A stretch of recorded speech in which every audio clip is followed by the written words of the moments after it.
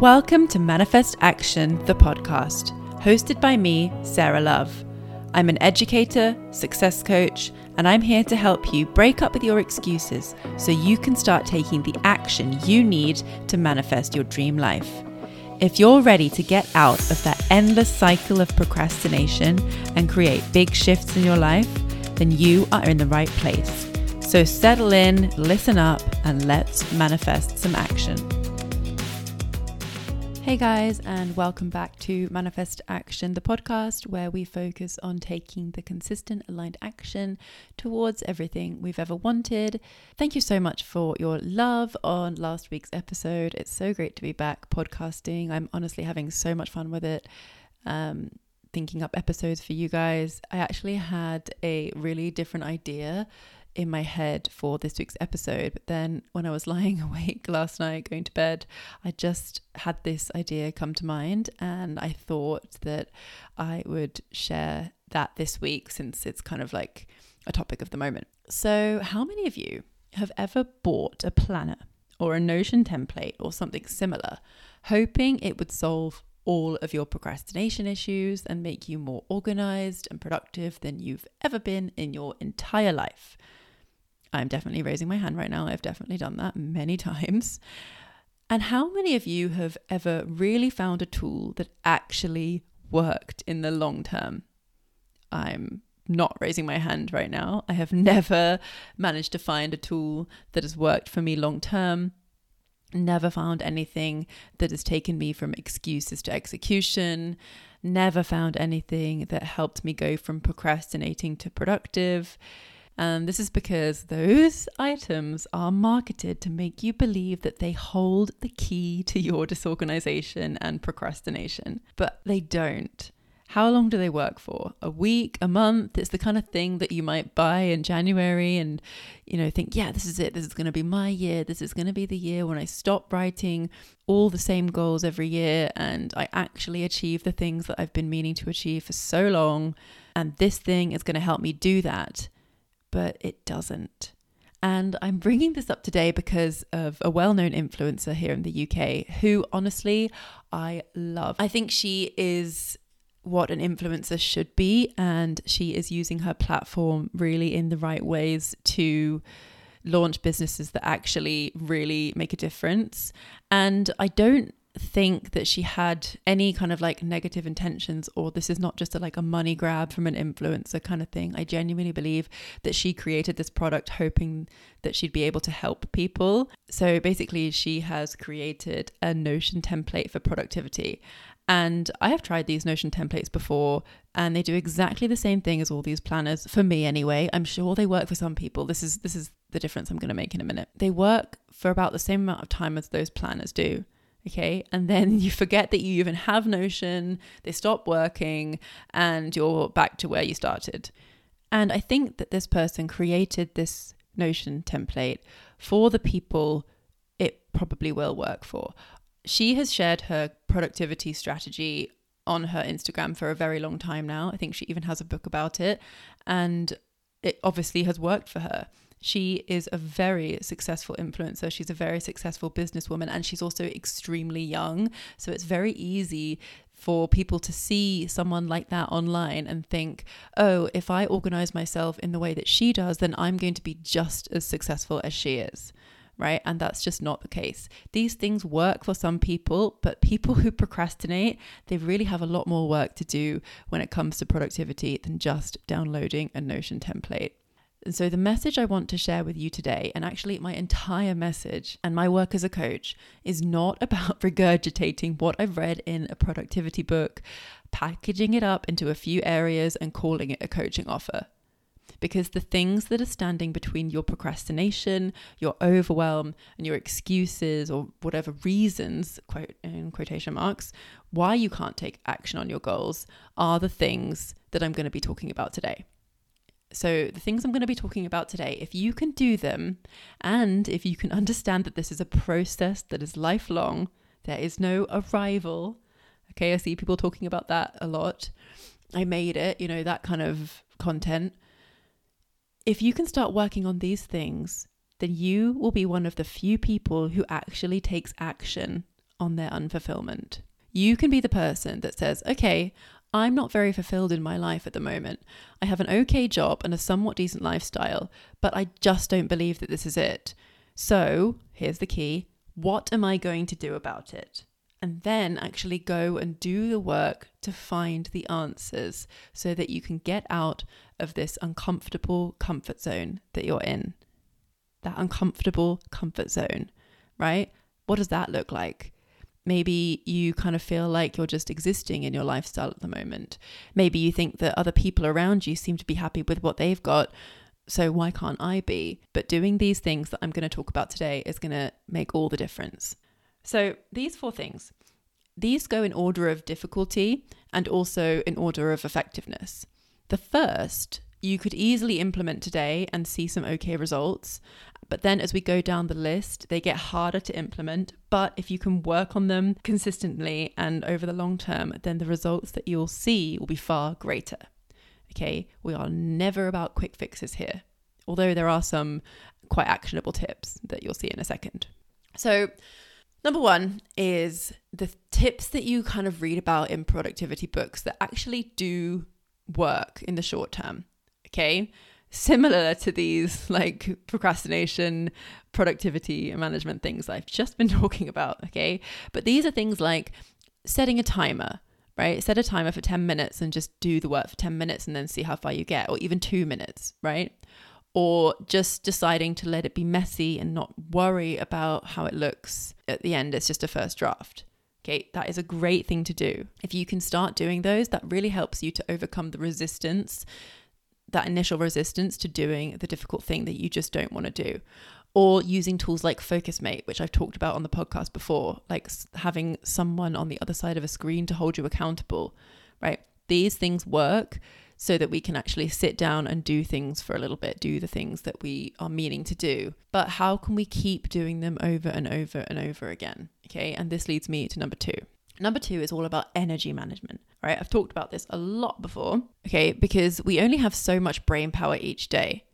And a lot of us expect ourselves to operate like a machine because the typical workday is about 8 hours, even longer for some people, right? Especially if you're a teacher like I used to be. You're expected to work like productively for that amount of time per day, when actually people aren't working that much in a single day. They aren't doing lots and lots of high energy, lots of brain power, time consuming tasks in one day because it's just not possible.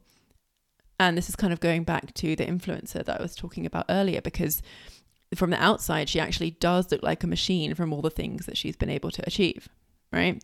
So a couple of tips that I have here is that look at your list, okay? Look at your list of all the things that you'd ideally want to do. How many times have you written a list for one day, but actually it's probably more like a week's worth of stuff on that list? And then you finish the day feeling disappointed because you didn't even get to half of the things on that list. That has happened to me so many times, and I now realize that I was just setting myself up to fail, and it just felt really horrible. Energy management is all about managing your expectations of what you can actually achieve in a day and making sure that you get enough deliberate rest.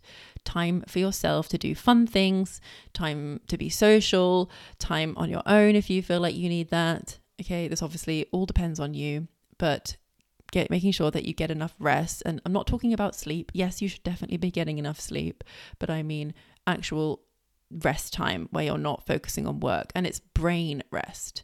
It's time when you're not actually thinking, oh, I can't really enjoy this dinner with my family because I should be working right now. That's not true rest. And this takes practice, yes, but the more you practice it, the better you'll become at it. And I've talked about this on the podcast before, my strategy for energy management, which is the big, medium and small tasks thing, which is only allowing yourself to have 1 or possibly 2 big tasks on your list each day. By big tasks, I mean things that take up a lot of time and a lot of energy, right? So only have 1 of those on your list each day, and then a couple of medium tasks, maybe 3. And those are the things that take up maybe a lot of time, but not that much energy, or quite a lot of energy, but not that much time. Okay. And then the rest of the tasks for the day will be small tasks. And those are things that don't require very much brain power at all, or very little time. Things like doing the laundry that are still super productive, but feel much easier to do. So now we're getting into the harder things, the more challenging long-term things that you need to work on in order to overcome this lack of productivity that you're experiencing. And this is to become progressively more comfortable with doing uncomfortable things. So this involves identifying the tasks that you're avoiding because they feel uncomfortable. Okay, and this is the first step, because a lot of the times we tell ourselves that we're not doing this task because we don't have time, or it's not the right time, or something else is more important. But in reality, if you really sat down and think about it, you're not doing it because it feels uncomfortable to do. What about it makes it uncomfortable? Is it too hard? Do you genuinely have gaps in your knowledge that are in the way? Or maybe it's imposter syndrome. How are you going to overcome that? Do you fear judgment from others? Do you fear failure? And in my own life, a great way that I've found to grow my own tolerance for discomfort is through fitness. I've had periods of being fit or unfit throughout my life, and I always notice that I'm more, quote unquote, productive if I'm following some kind of fitness routine, because the workout, when you do a workout, you feel amazing at the end of it, but actually making yourself do it feels incredibly hard. Even when you're doing it, if it's a hard workout, there's a lot of resistance. I'm doing 75 hard at the moment, which is definitely not a fitness challenge. It is definitely a mental strength challenge, because you have to do one of the workouts outside every day. And I'm back in the UK now, and it's October, and it's getting a bit chillier, and it's quite rainy at the moment. So sometimes I have to do my workouts outside in the cold, in the rain, and every second while I'm doing the workout, I just don't feel good. I just don't want to do it. I tell myself that I'm going to speed up the video so I can be over faster. I tell myself that I'm only going to do half and then maybe go for a walk later so that I can still do my 45 minutes total outdoor workouts, which is not what you're meant to do. And I never actually end up doing that, but the thoughts always go through my head while I'm doing the workouts.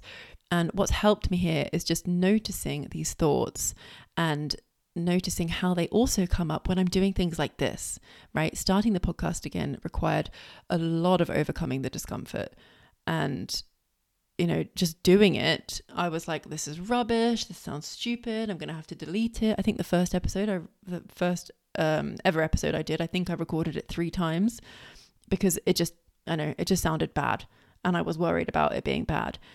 Okay, so, and that brings me on to number 4, which is overcoming the actual fears that get in the way of taking action. And this is getting to the root cause of the mindset blocks that exist in the form of fear, negative self-talk, imposter syndrome, doubt, and all these are caused by thoughts. Just thoughts. And you absolutely can move through them in order to take action. Now, this is a process. And is it possible to ever be done with this?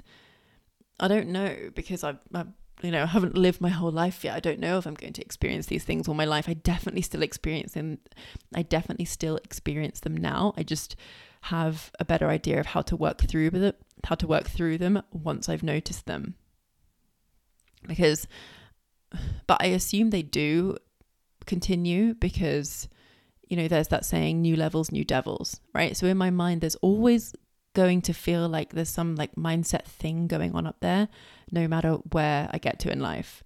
And I was talking about this with a client a couple of weeks ago, because if you think about elite people, super successful athletes or businessmen or celebrities, they have teams of people around them all day, every day to help them with this stuff. And, I'm sure that Taylor Swift or Serena Williams or Reese Witherspoon, I'm sure they experience these kind of mindset blocks. I'm sure that they get in their own way sometimes, but they have people to help them through it, to guide them through it. Professionals, right? They have coaches for every single thing that they could possibly need. And what do we have? Most people hopefully have friends and family that they're able to talk to. And some people obviously have coaches and therapists. So if you've made the decision to invest in your mental well-being, either through coaching or something else like therapy, then probably this step becomes way easier. I definitely have experienced that myself. Having a coach to kind of reflect this back to you is probably the number one thing that I would credit to me being able to quit my job in the middle of this year. I think without coaching, I still would be in a teaching job and not very happy there either. And then the other part of this is just the realization that this is an ongoing journey. And once you stop expecting yourself to arrive at success, to arrive at happiness, this journey just becomes way more enjoyable and rewarding. So number 1 and 2, you can definitely start implementing these today, like right now. And if you're listening to this and thinking, okay, but I'm doing 1 and 2, I'm even doing 3 a little bit, but I don't know, the discomfort is just too much. Maybe this thing that I want to achieve just isn't meant for me because I can't get through these blocks. Then I really want you to right now scroll down to the show notes and open my one-on-one application for coaching and just have a read and see if that resonates with you. I'm accepting new clients for November, so you can apply through my website or shoot me a DM on Instagram at @2manifestaction if you have any questions, and I'd be more than happy to answer them for you. I hope you found these steps helpful, and I hope you'll start implementing some of them right now so you can see some results. If you enjoyed this episode and you're listening on Spotify, please take 2 seconds to press the 5-star button. It would mean the world to me. And also please share it with a friend, share it on your story. That helps us reach even more people who are hoping to just take the action they need to take so that they can manifest what they want to achieve. Thank you so much for tuning in, and I'll catch you in the next episode. Bye.